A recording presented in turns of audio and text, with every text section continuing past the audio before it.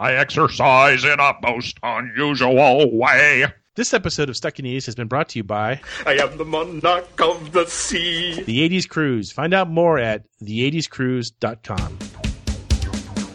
Travel back in time to the 80s. Reliving the music. You can't have the Pretenders' first album. That's mine. I bought it. You did not. The catchphrases. Did you have a brain tumor for breakfast? And the wannabes. Sometimes I see you dance around the house in my underwear. Doesn't make me Madonna. Never will. Because just like you, we're stuck in the 80s. Can you say stuck in the 80s?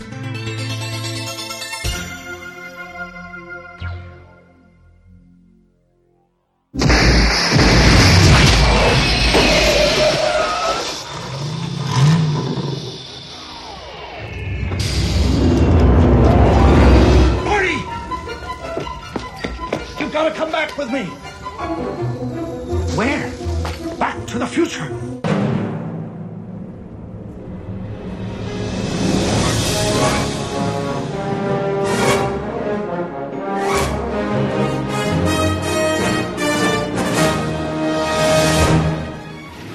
So what's the deal?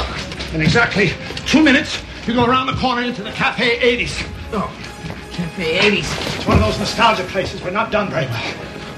Don't talk to anyone. Don't touch anything. Don't do anything. Don't interact with anyone. And try not to look at anything.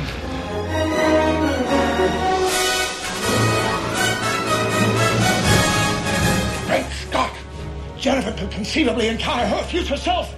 The consequences of that could be disastrous.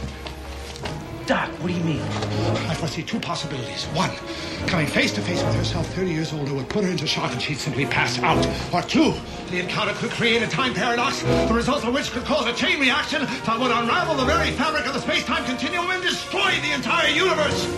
Granted, that's a worst-case scenario. The destruction might in fact be very localized, limited to merely our own galaxy. Well, that's a relief.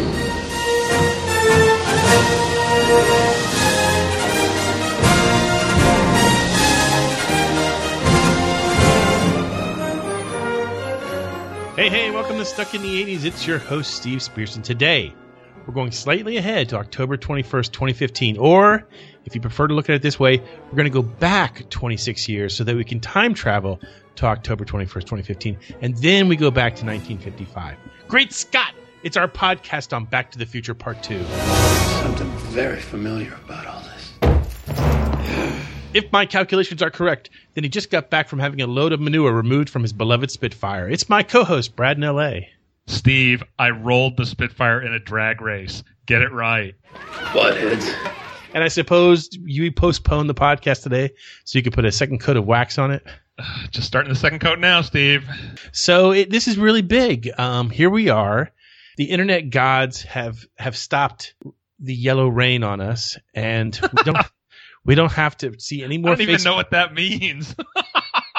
We don't have to see any more Facebook posts. Today's the day that Marty went to the future, Steve. Yes. It's today. How many times in the last 3 years have you seen a Facebook post saying today is the day that Marty goes to the future? You don't even have any idea how much delight I take in the "No, it's not" SmackDown. Yeah. No, it's not. It's really not.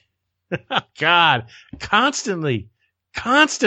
Yeah. So shortly, within a few days, depending on when you're listening to this podcast, you will actually be on October 21st, 2015. And we will have flying cars. I'm going to be looking out for Tranks, Zipheads, Lobos. Oh, my God. So it's time to honor. We've done a podcast before on Back to the Future, and I think we probably touched on Part 2 and Part 3. But I also know that was one of our most maligned podcasts that we did. Yeah, for some reason, Sean Daly was never a fan of doing a movie podcast. He always thought, especially if it was a funny movie, he always thought that you can't be funnier than the actual movie, so why bother trying to honor it? And you and I have taken a slightly different tact. That's an interesting gambit. So we instead choose to honor it anyway, and rightfully so, because I think this is a pretty fun sequel. You know, and the double your money back guarantee always applies. Of course. Just fill out that paperwork. You can pick it up at your local Stuck in the 80s franchise and send it to me. Or you can badger us via email for a free keychain. That also works. Keep it. I got a Pitbull now. A little background on the movie. Back to the Future Part 2 was released on November 22nd, 1989, so it barely squeaks into Thanksgiving. Yeah, Thanksgiving weekend. Do you remember, did you see it in the theaters? I'm sure I saw it in the theater. I don't remember the exact, I'm not like Marty-like in my ability to recall, oh yeah, I saw that at the Shepherd Twin. It was a nice day. The sun was setting as we went into the theater. My date was a B cup. Designers don't have that kind of recollection, but I do remember seeing it. And the thing I remember the most about it is the Back to the Future 3 trailer that's basically embedded in the closing credits. Yeah. And it's like, wait, what? It's coming out this summer? How? What madness is this, Steve? How can they have possibly filmed it? Or they have time machines. We wouldn't really possibly gather that 30 years into the future, the idea of filming sequels back to back would actually make sense and be possible. It's brilliant. It's absolutely brilliant when you think about it. Peter Jackson got his idea for Lord of the Rings from Back to the Future, as well as one of his lead actors. You mean you have to use your hands? That's like a baby's toy. Right. End of show. There we go. Roll the closing credits. Drop mic. Yeah. I know I saw it in the theater. Like you, I have zero recollection of the experience. 1989, November 22nd. I would have been out of college at that point. Me too. So, yeah, I mean, I was kind of adrift there for a year or so out of college. God, Thanksgiving. I don't, my only recollection of that might have been, oh man, I mean, I was living in Tampa and that's it. I mean, somewhere I went and saw the theater. I saw the movie. Yeah.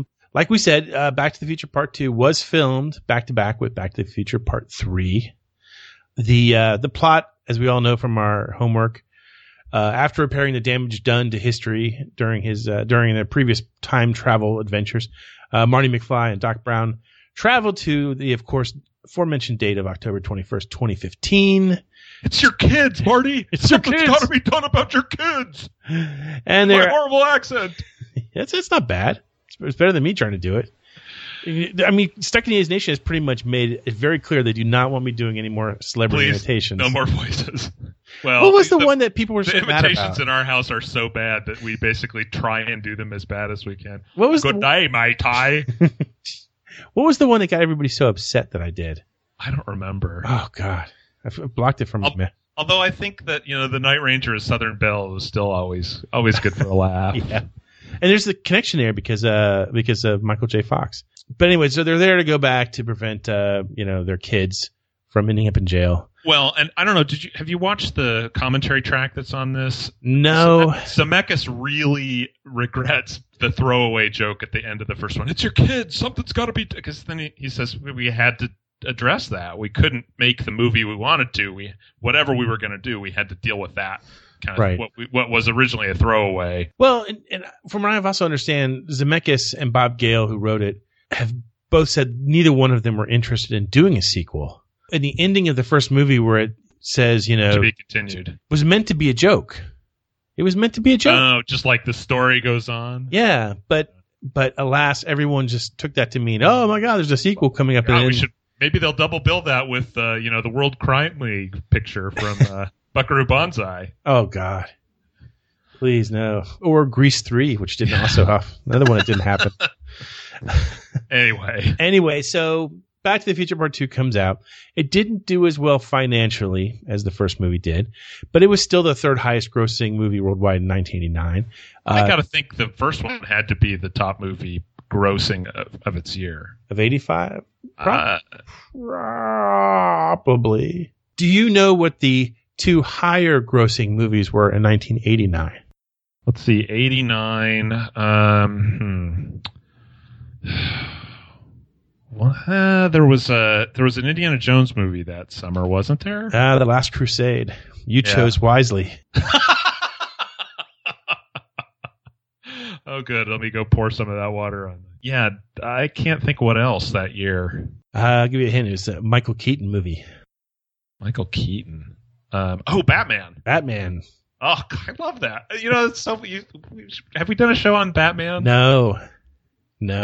I don't know that it holds up very well, but I think it's interesting to look at. Does that make any sense? Yeah, no, I think I've seen it recently. It's very cartoony. Yeah, but I don't mind it. I mean, no, I liked it. If you talk about my favorite Batman movies, it's probably, I mean, this goes against my whole mantra, but it's Batman Begins would be my favorite. Sure. And then the original Batman, and then probably some of the other Crispin Glover Batman movies, which nobody saw, but except for me, because clearly I don't know the difference between Crispin Glover and the actual actor who did the other Batman movies.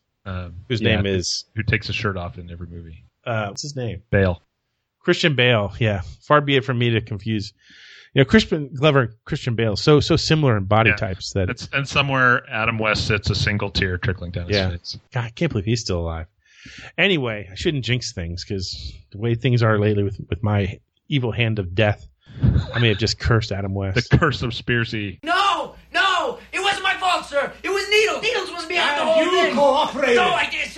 It was a sting operation. I was setting him up. Read my facts. Please, no, I cannot be fired. I'm fired. So when you think of Back to the Future Part 2, to me the first thing that jumps out is the craziness involving the casting. Sure, yeah. 2 actors from the first film, Crispin Glover, not Christian Bale, Crispin Glover and Claudia Wells do not return. Right. Claudia Wells, who played Jennifer Parker, McFly's girlfriend, she wanted to reprise her role. She was all set to do it, but then she had to turn it down because her mom got sick. That's too bad. And then I think a lot of people kind of know about the Crispin Glover story. He was asked to reprise. What is that story, Steve? He was asked to reprise the role of George McFly. He was interested, but they couldn't agree on a salary. They basically wanted to pay him, or this is what he says, they only wanted to pay him $125,000. Okay. Which was half of what everybody else was getting paid. Okay. Now, granted, though, in the movie's defense, he had a smaller role in the second movie. Well, now here's something I was just thinking about this because I go to that argument all the time too. But would the movie have been different if he had been involved? How much would he been? Because obviously, if they don't have him, they're going to have to shoot it in a way to kind of minimize his face being on the screen. And in the future, he's flipped upside down, so the guy who's playing him kind of looks weird anyway.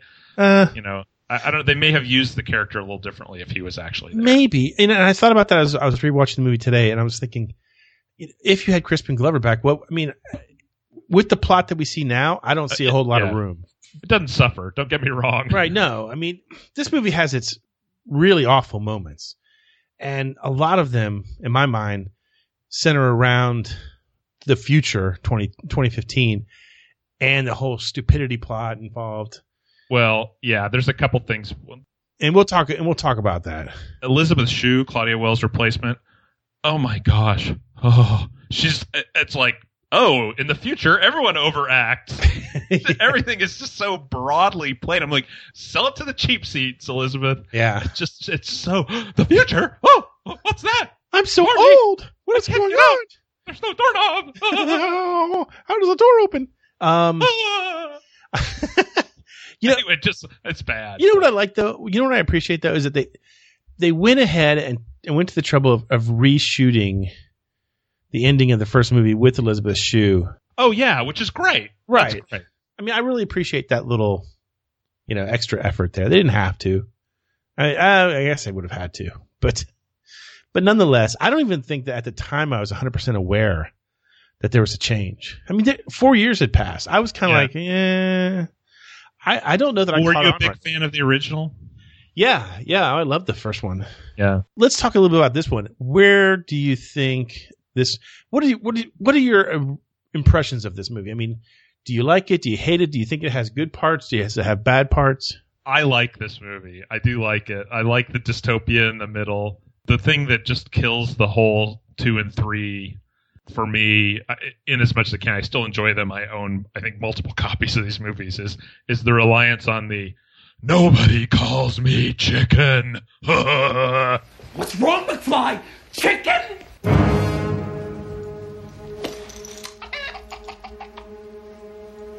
What did you call me, Griff? Chicken! McFly! Nobody calls me Chicken.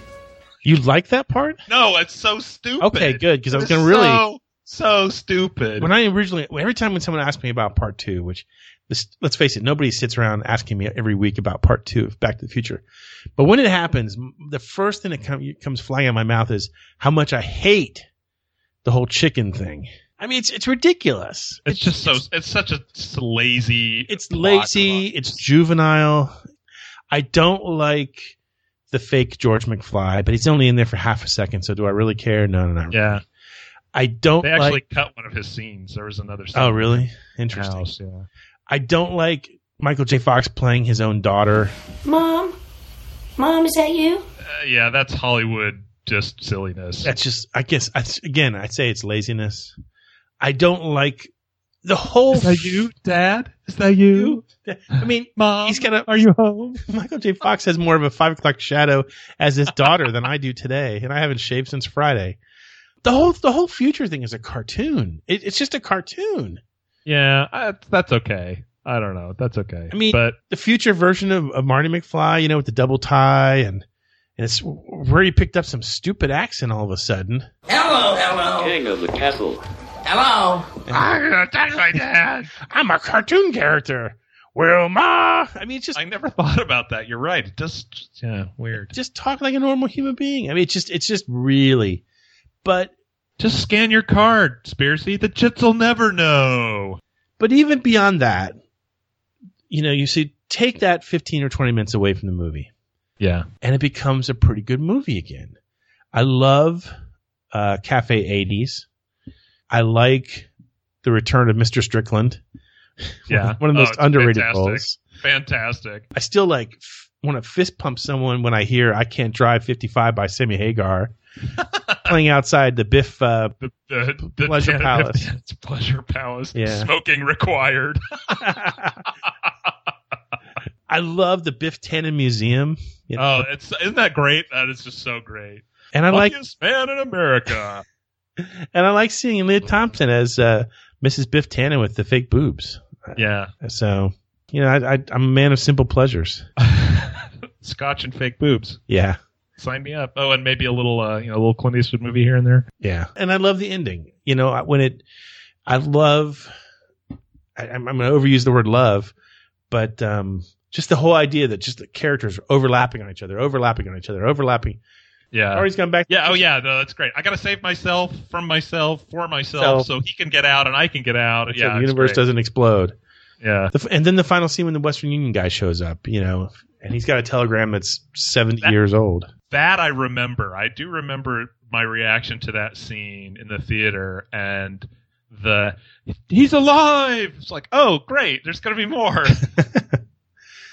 Yeah. So that was why does he read the letter in the rain? Yeah, that letter is 70 years old. Get under the umbrella, you moron. It would have fallen apart in his hands automatically. Movie over. Trilogy's over. Yeah. He sent me a letter, but I can't read it. So, I guess I'm stuck here. Yeah. Well, so that would have been Robert Zemeckis' ultimate FU to the to Hollywood.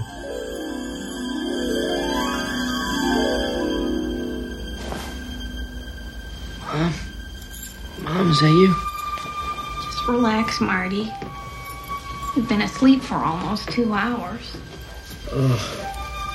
I had a horrible nightmare. It was terrible. Well, you're safe and sound now. Back on the good old 27th floor. 27th floor! Obviously, a lot of people get caught up in the predictions of the future as foreseen by this movie. So let's take a couple minutes to talk about that. According to Robert Zemeckis, the 2015 depicted in the movie was not meant to be an accurate description of the future.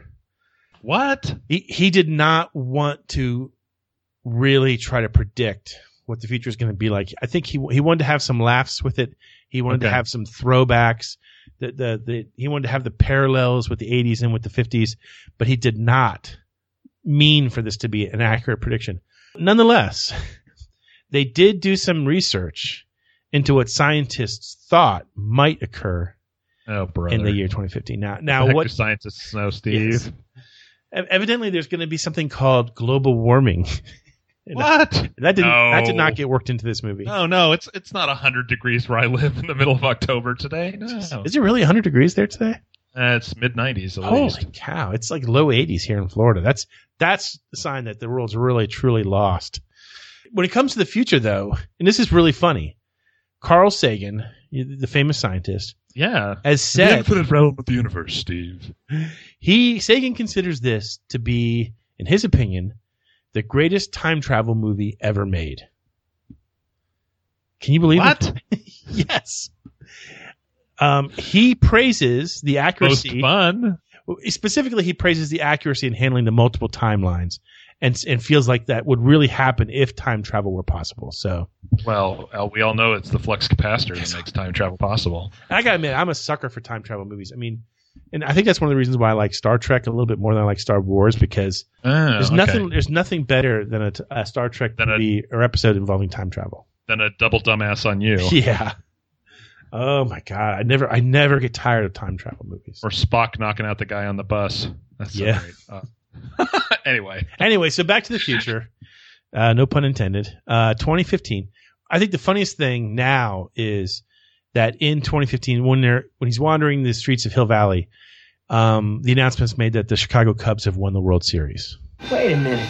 Cubs win World Series against Miami? Yeah, it's something, huh? Who would have thought? 100 to 1 shot. I wish I could go back to the beginning of the season, put some money on the Cubs. I just meant Miami. What did you just say? I said I wish I could go back to the beginning of the season, put some money on the Cubbies. This actually is probably, of all the predictions of the future, the one that's most likely to happen. Because the Cubs are actually, as we all know, they are in the playoffs. They're in the playoffs, and they're tied right now with the St. Louis Cardinals, and they're on a bit of a roll. So you never know.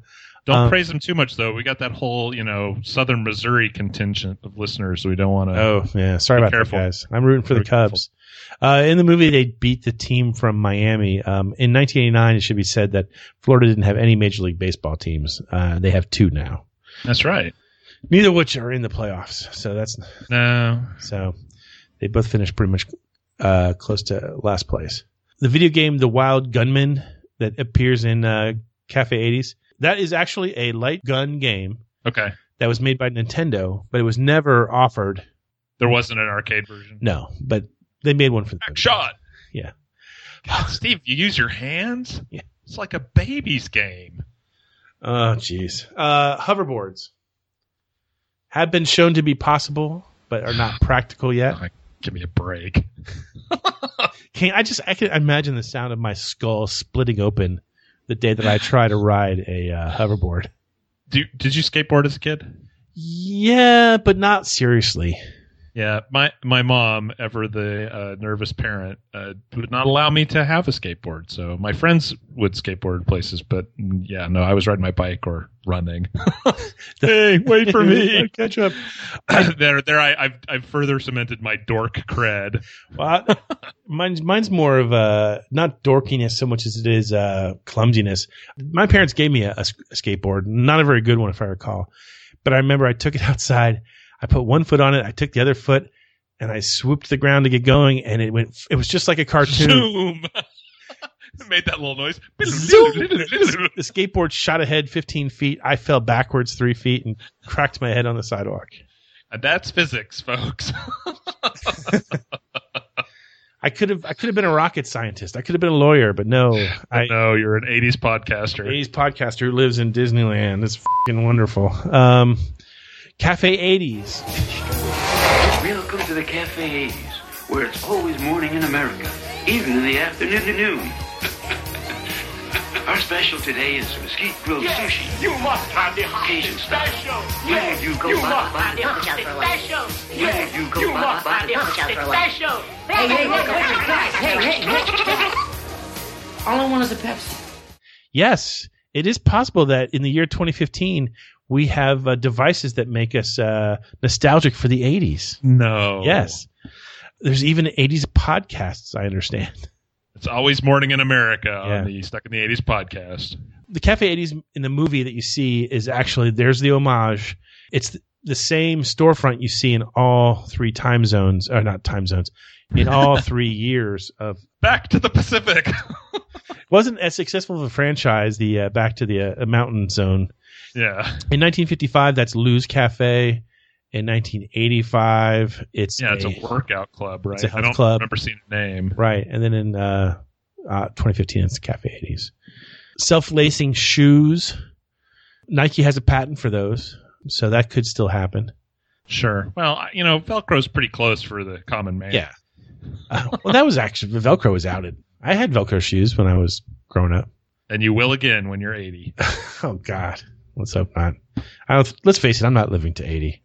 Yes, you are. If I lived to you and I are going to be recording these podcasts in the nursing home. Oh, jeez. Steve, I can't hear you. Turn up your hearing aid, Williams. Flying cars. Stupidest idea ever. But still, people are working on it. And you know what? What is the fascination? I mean, I ask you because you're an engineer. Every movie about the future, at least all the ones that were based in the 80s, they all seem to have flying cars. I mean, Blade Runner. I think it's people just think, oh, if I could fly, if you get stuck in traffic, I don't know. I live in LA. I spend a lot of time in traffic, and you have these daydreams. If I could get around all these people, well, if I had a flying car, I'd just zip right over all these people.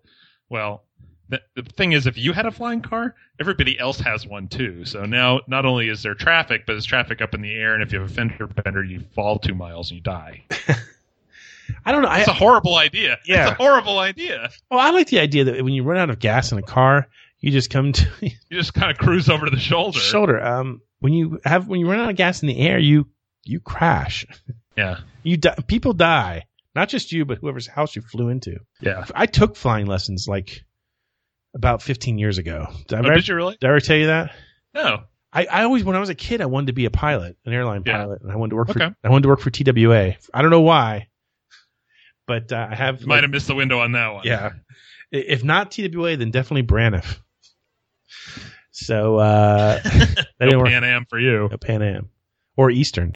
It was just kind of clear that it was never going to happen for me. I don't have great vision. That's a problem. That's the first thing. There's about a million reasons why I shouldn't fly a plane. But in the year 2000, which for some reason sounds more in the future than 2015, that was right before the .com bubble burst.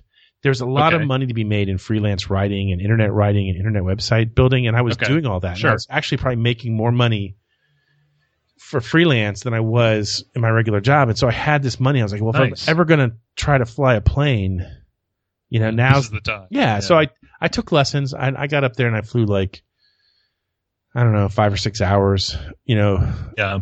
And it friggin' terrified me.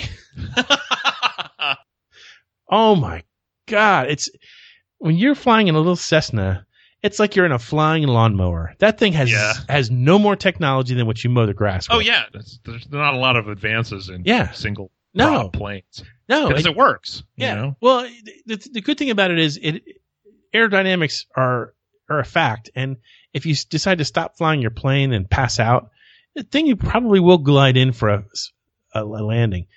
But you know how you check to see how much gas you have in a Cessna?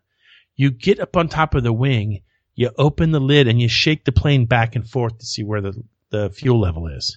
It is exactly the same way you check your lawnmower. Yeah, that's how I check the Spitfire sometimes too, because I can look down into the tank.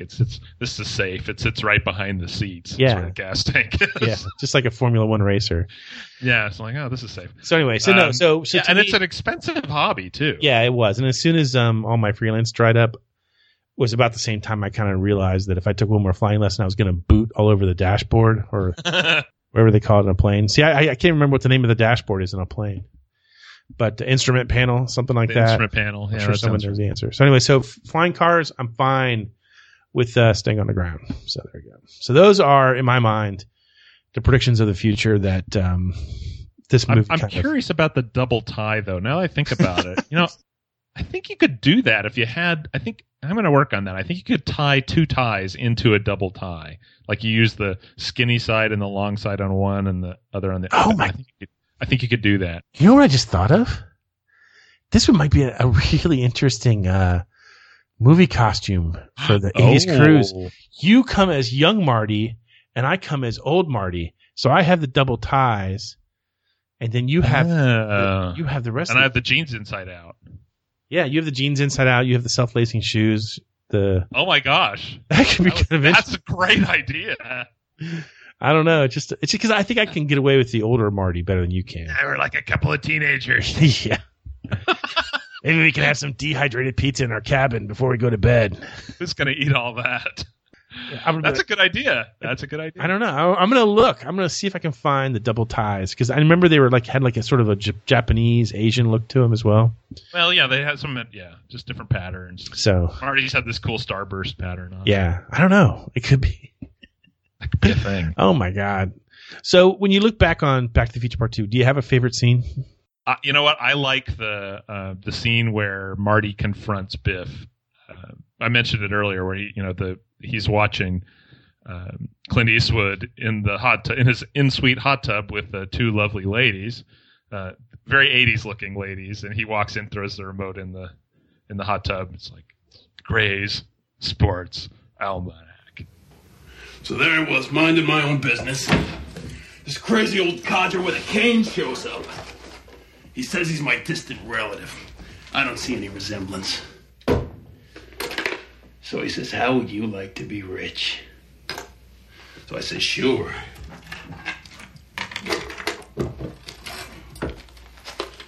So he lays this book on me. He says, this book will tell me the outcome of every sporting event till the end of the century. All I have to do is bet on the winner, and I'll never lose. So I said, what's the catch? He says, no catch, just keep it a secret. After that, he disappeared. I never saw him again. Oh, and he told me one more thing. He said someday a crazy, wild-eyed scientist or a kid may show up asking about that book. And if that ever happens...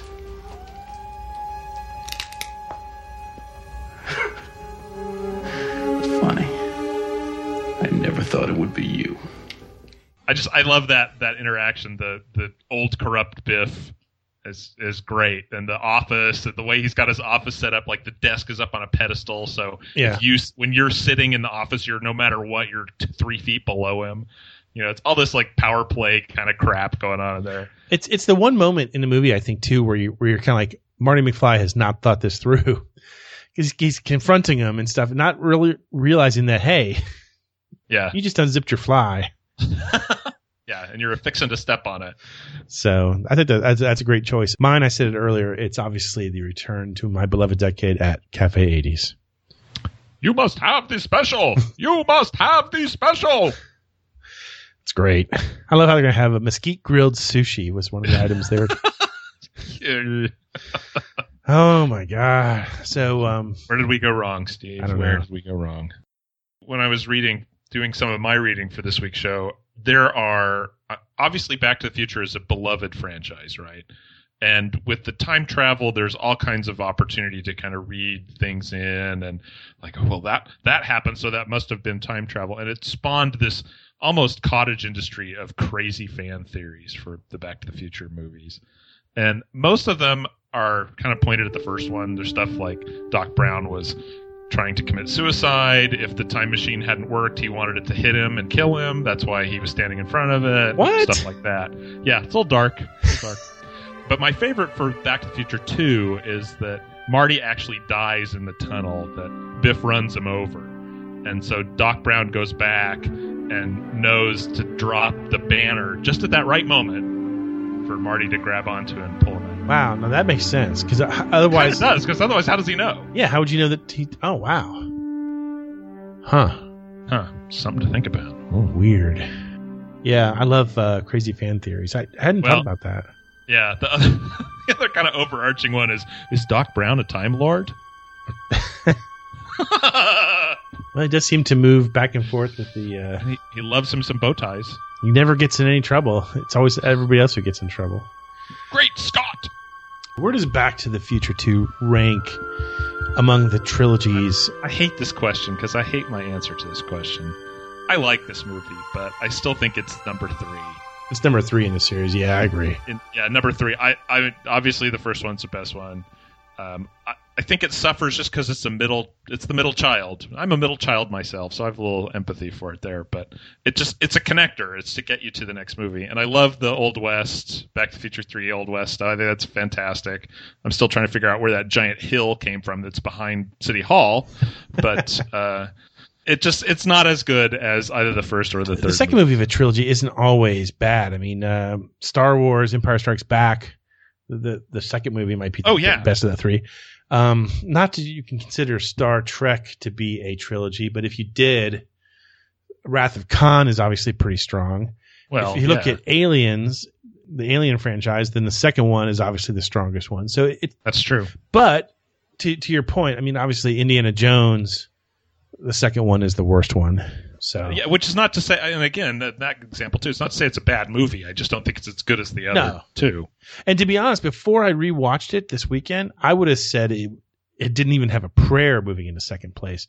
But there were parts of it that I really liked. I mean, obviously the nod to 2015 is cute, and I think it ends really well. I like Red, crazy drunk pedestrians. Yeah. But I think part 3, as much as I hate Wild West as a time period, it works. It works, and it's fun. Yeah, it's done well. It doesn't take itself too seriously, but yeah, and it kind of pokes fun at the Western tropes. Like, who dressed you like this? You did, Doc. I have one final question for you before we wrap up our talk of Back to the Future Part 2. If you were able to travel to the future or the past, and you wanted to make yourself rich, what method would you choose? Would you do it like Biff did it with gambling?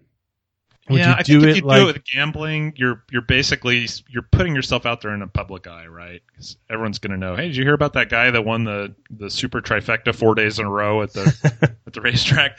But if you invest in stocks, I think you could keep a little lower profile. So I think that's where I think the more higher profile would be almost the hot tub time machine. You know, going, oh, he invented Lugal. You know? and was in Motley Lou. I think I would go with I think I would actually pick the gambling one, but I would be smart enough not to win 4 trifectas in a row. Yeah. You know. Fair enough. Yeah, you got to move it around a little bit. I think the stocks would be an easier way to go without incurring too much attention from anybody other than the SEC, who might start to wonder, how the heck is he doing this? You know what else incurs unwanted attention from the SEC? The Seggies. That's got to be the most tortured transition ever. I love it.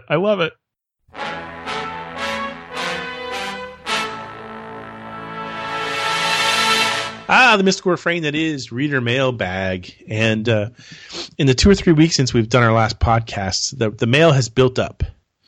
Yeah. Sorry for the delay. Yeah, we were busy. Still, I am very busy. I have to relaunch a website, and it's still not relaunched. But probably will be by the time you listen to this, so you can congratulate me then. Anyway, first letter from Gail in D.C. Bradley, take it away. Gail writes, Dear Steve and Brad, I'm a week behind in writing this, so you may not read it, but I have to share my happy songs of the 80s. I've been compiling happy 80s songs as running playlists for decades, first as cassette mixes, then for MP3 players, even pre-iPod, then on iPods, and today on Steve's dreaded playlist on Spotify. So coming up with some inspiring, energy-inducing songs from my favorite decade was easy. Here's my top 10. Styx, Come Sail Away. Triumph, Magic Power. Thompson Twins with Dr. Doctor. Michael Jackson, Human Nature. Marshall Crenshaw, Someday, Someway. New Order, Bizarre Love Triangle. Asia, The Heat of the Moment. The Cure, Friday I'm in Love. U2, Where the Streets Have No Name. And Tears for Fears, Everybody Wants to Rule the World. Okay, I'm off to find the Stuck in the 80s Spotify playlist Brad said he was going to make, and we'll start running to that one. I'm wild, I'm free. Got the magic power of music in me. I'm young, I'm wild. Yeah, about that. didn't really work. A lot of those songs weren't on Spotify, but Lou Grilly actually put together a YouTube playlist. So if you're looking for, I think we shared it on the Facebook page. If you're looking for it, shoot us a note and I'll send you the link. Gail continues. As ever, stuck in the 80s, Gail in D.C. Yeah, everybody's really been super nice about sending in happy playlists for Carol Jansen. Well, and I keep stumbling across stuff too. I'm like, oh gosh, we got to put that on there. Oh, this too.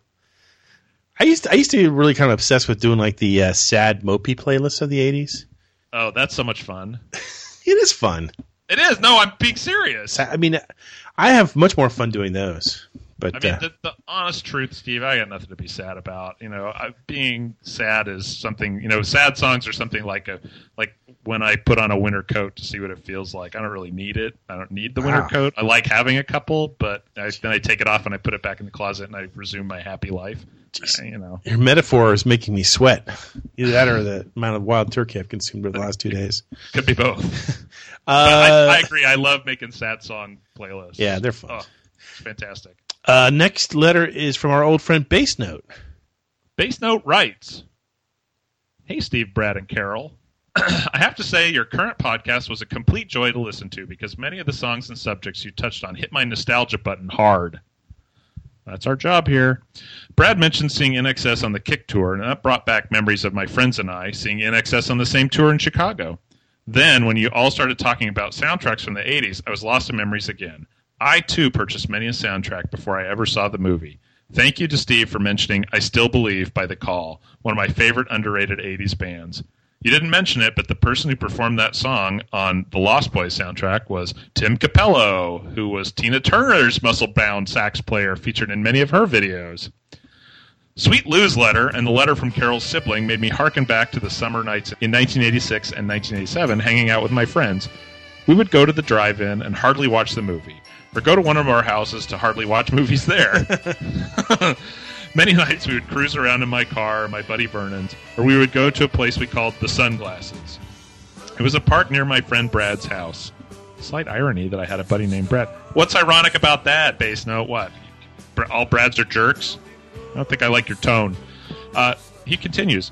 In the park, there was a long pond next to a hill. If you sat on the peak of the hill facing the pond, it looked like you were sitting on a nose, staring down on a pair of mirrored sunglasses. We spent many a night there sharing laughter, serious discussions, sometimes a few drinks, and jamming great tunes on an old boombox. Full moon nights were some of the best because of the reflection on the sunglasses.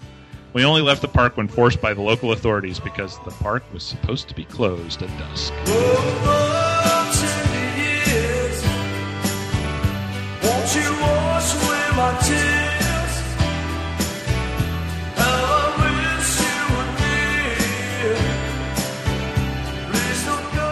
Here's some happy songs that were the soundtrack of those times for me. Good Times by INXS and Jimmy Barnes. Weapons of Love by The Truth. A Matter of Trust by Billy Joel. But Not Tonight by Depeche Mode. Electric Blue by Icehouse. Bring On the Dancing Horses by Echo and the Bunnymen. Suburbia by the Pet Shop Boys. In Your Eyes by Peter Gabriel.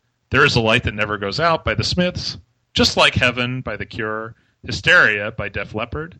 Lessons in Love by Level 42. I always forget about those guys. Yeah. I really like that. Yeah. Living in a Dream by Pseudo Echo. That's a fun track. Not My Slave by Oingo Boingo. And Learning to Fly by Pink Floyd. I'll end the list with a couple of covers. Sting's cover of the Jimi Hendrix song Little Wing and Walla Voodoo's great cover of the Beach Boys' Do It Again.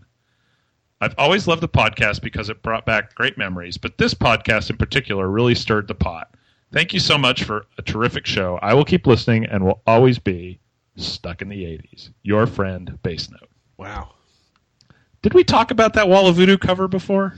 I don't think so. But then again, my memory. I wondered if better days. Maybe it's just on my list of covers. I keep it. This is so random. I have a sheet of paper on my desk at work that when a cover occurs to me, I write it down on there so I can look. We can use it at a show. Yeah, yeah. I guess if I was a modern man, I'd use Google Documents or something. I think that's what I do. But anyway, it doesn't matter. Or I send you a text. Like you get random texts from me that just say, Walla Voodoo, Beach Boy song. And you're like, what? I exercise in a most unusual way. I think sometimes I even send you the parking space I'm in, like when I'm at the airport, just so I. Brad, what's that parking spot again? So anyway, that's fun. As always, we appreciate your letters. Send them to sit80s@gmail.com. What's happening, hot stuff? By the sound of the gong, it must be time for Mystery Movie Moment. You know the drill here. We'll play a snippet of a movie from the 80s, and if you get it right, you're entered into the contest for the bottle opener featuring the Stuck in the 80s logo. I think I just forwarded a couple emails to you this week with addresses of people who'd won, right? Yeah, I need to get some out. Okay. Let me know if you need me to take over that. I can try to do that too.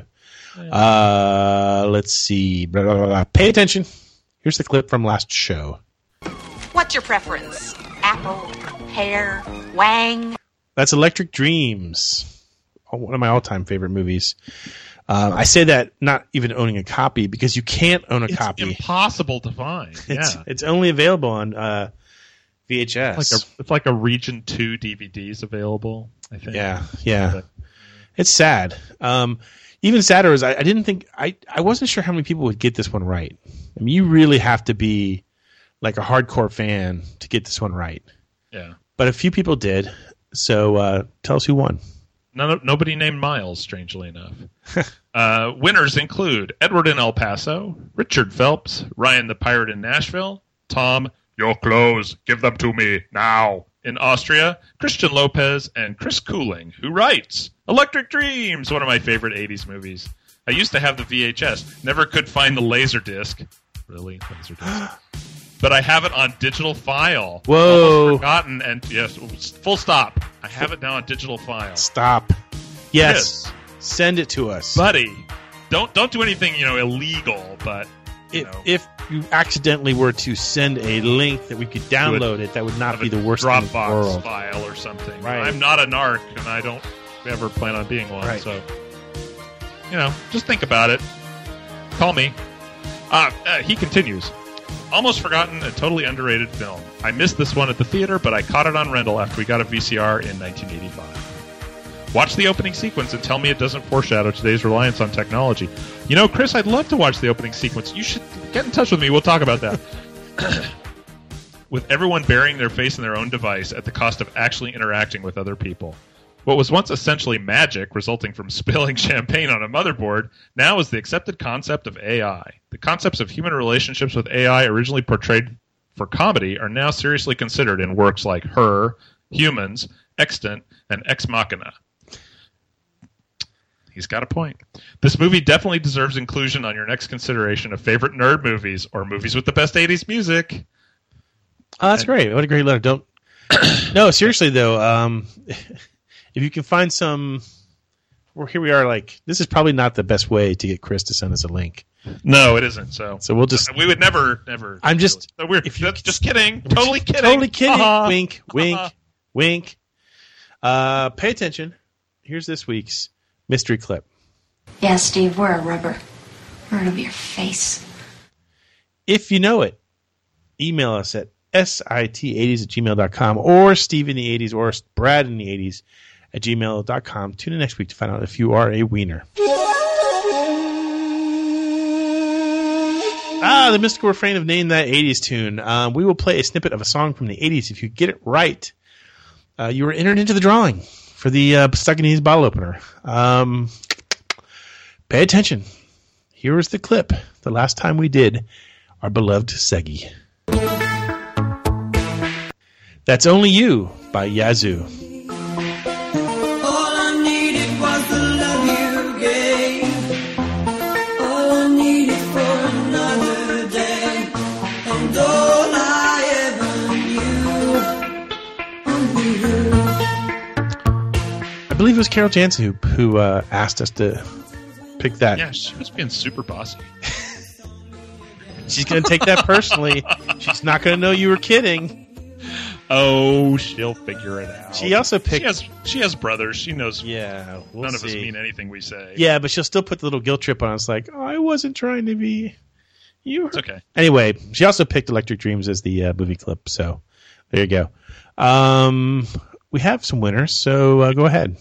Our winners this week include Ken Hughes, Jeff and Chester, OJ from La Coruna, Spain, Tim in PA, Rob Jones in Croydon, UK, Gail in DC, Oliver Bardenheier in Germany, Trinette Mackey, Kurt in Dirty Jersey, Garrett in Houston, Rock the Good Ag, Angelic from Croatia, Lou Grilly, Dave Featherston in Australia, Peter Ryan, Dr. Dim, PJ Variccia, Mr. Joshua in Spokane, Beat Poet J, Pinhead, and Logan, who writes, "For the love of God, do a podcast on Wham and George Michael. You can't keep ignoring them." Wait, Logan, what show are you listening to? We talk about George Michael almost every week.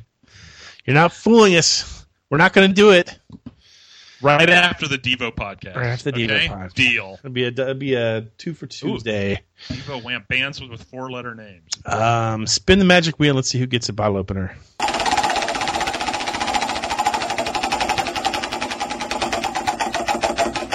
And the winner is Lou Greeley. Excelente. Oh, nice. So you can just run that over. He's in Florida. Yeah. Actually, I will be back in Tampa Bay next weekend, but just for a family dinner. Oh, I'll mail it. So, big baby. Send us a mailing address, Lou. Okay, sounds great. In the meantime, pay attention. Here's this week's mystery clip. If you know it, email us at the usual addresses and tune in next week to find out if you are a wiener. We'll be right back after this commercial break. Cruise back to the 80s on the first ever 80s cruise. That's right, 7 days in the most radical party to ever hit the high seas, with a totally awesome lineup of artists that define the sound of the decade. Join Huey Lewis and the News, Richard Marx, Starship, Kool and the Gang, A Flock of Seagulls, Modern English, Naked Eyes, Tiffany, Wang Chung, and Jessie's Girl, the ultimate 80s party band, and the original MTV VJs, Nina Blackwood, Mark Goodman, and Alan Hunter. As we cruise to exotic ports of call like Grand Turk, San Juan, St. Thomas, and the private island of Half Moon Key, don't forget to pack your best 80s looks because we're having a prom night, a movie costume party, pajama party, and neon beach party. You can't miss this. Sailing from February 28th through March 6, 2016. For more information, log on to the80scruise.com or call 844-384-8080. And we're back. And we have just a few minutes left. And I thought since the anniversary is here, it's not really an anniversary, but the October 21st, 2015 date is nearly upon us. There are some events related to that movie that are coming out on that day. Example number one, the most obvious, Back to the Future Part 2 will be playing in select theaters nationwide on that day. Ooh. Are you going to go? I don't know. I was just thinking I should, be very sick that day and stay home and watch my my Blu-rays of Back to the Future 1, 2, and 3. I think I'm going to skip it. Yeah. I don't know. It could be fun, but it could also be kind of annoying. It's annoying. Trust me. And I'll tell you why here in just a couple of minutes. The reason why it's annoying. It was annoying when I saw Ghostbusters 2 because I had just seen it. Then I had to go see the screening of it. So other things that are happening on October 21st. Pepsi is going to release Pepsi Perfect on that same day. Oh, yeah, I saw that. It's a limited number of bottles. Yeah, very limited. So it costs, I think, $21 a bottle. It costs $20.15. That's what it costs. Oh. And it comes in a special case and everything. And I was going to shotgun one for the podcast today, but oh no, sorry, not a good idea. And just recently, the full complete trailer for Jaws 19 is on the internet. That's funny. So have you seen it? I haven't seen it yet. I saw it. It's funny. It's it's cute. It didn't take a lot of work. Let me put it that way, but it's worth watching. We'll call Drew and get his take on it. He's the trailer guy. And the reason I mentioned the whole not wanting to go see Back to the Future Part 2 again, I recently had the opportunity to see the 30th anniversary screening of The Breakfast Club. And that's right. Yeah, with Molly Ringwald. Molly Ringwald was there, and she did a Q&A with the audience afterwards. I got to tell you, because we just did The Breakfast Club as our 10-year podcast. Yeah. Oh, great show. Right. But I just saw it. I kind of, when you watch a movie for the podcast, the way I do it anyway is I slow down, I rewind, I slow down, I rewind. Right. I really watch it carefully. Yeah. And so trust me when I say I did not need to see it again. But I got invited to do it, and I got invited to the event, and they invited me to the meet and greet afterwards. So I mean, it was kind of fun to see the movie in a big screen and see what people laugh at. Sure. Yeah. And you do pick up a couple little details that maybe you missed on the small screen. But Gina Vivanetta was there. Oh, yeah? The original co-host of Stuck in the 80s. Kathy Wass was there. Oh, my gosh. Another one of the... it's like the Breakfast Club 2 podcast hosts in the lobby. Right. And stupid me, I didn't get a photo with the three of us. I don't know what I was thinking. I was kind of rattled, I think. You know, even Doc Brown and Marty McFly got a picture of themselves in front of the clock. Well, Come on, man. In all fairness, they didn't say, hey, let's get a photo together either. It wasn't like I totally dropped the ball. Okay. So now you're just trying to share blame. I get it. It's okay. So, but I did get a chance to hang out with Molly Ringwald for about 5 or 10 minutes after the show. That's nice. And we talked about... what's she like? She's very tall. Is she? Yeah, she's about as tall as I am. Her husband was there, who looks significantly younger, but maybe he's just in really good shape for his age. Hard to say. Good-looking guy, very friendly, very personable.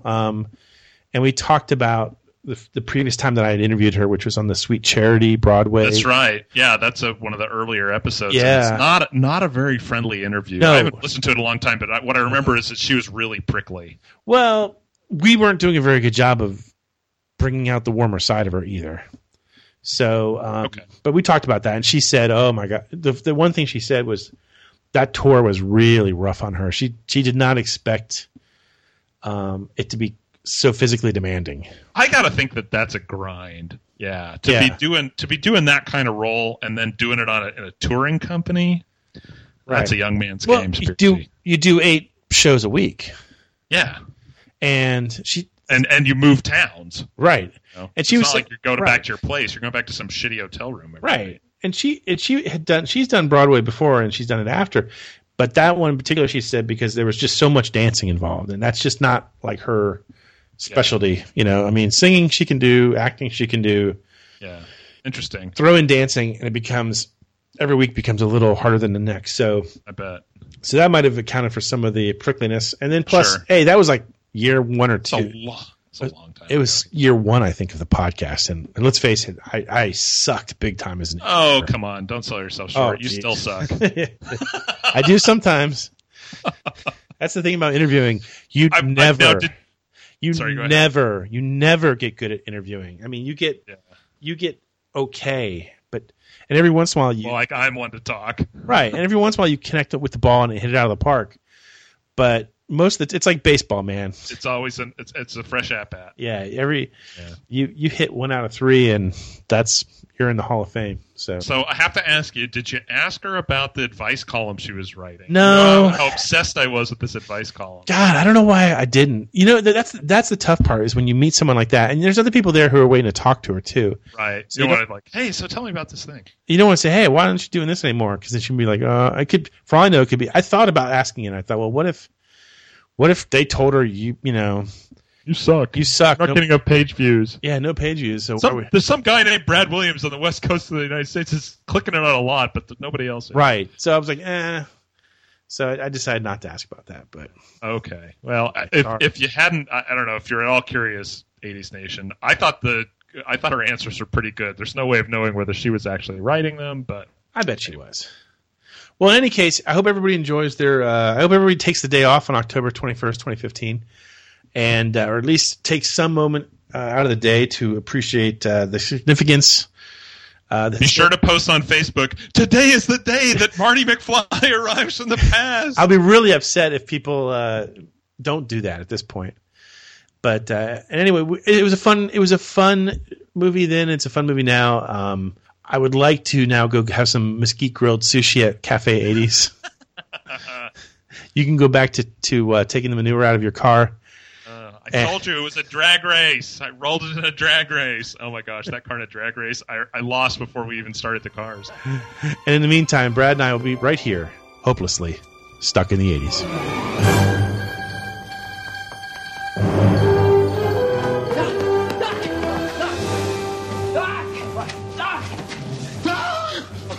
Okay, relax, Doc. It's me. It's Marty.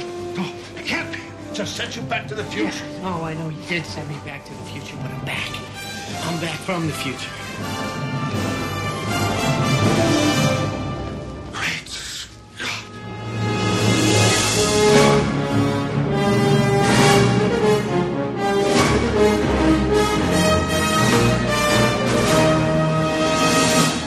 Stuck in the 80s is a Class of 85 production. Please listen responsibly.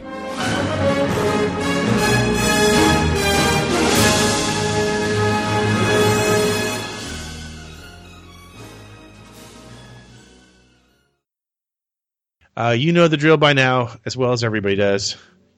You know the drill, but...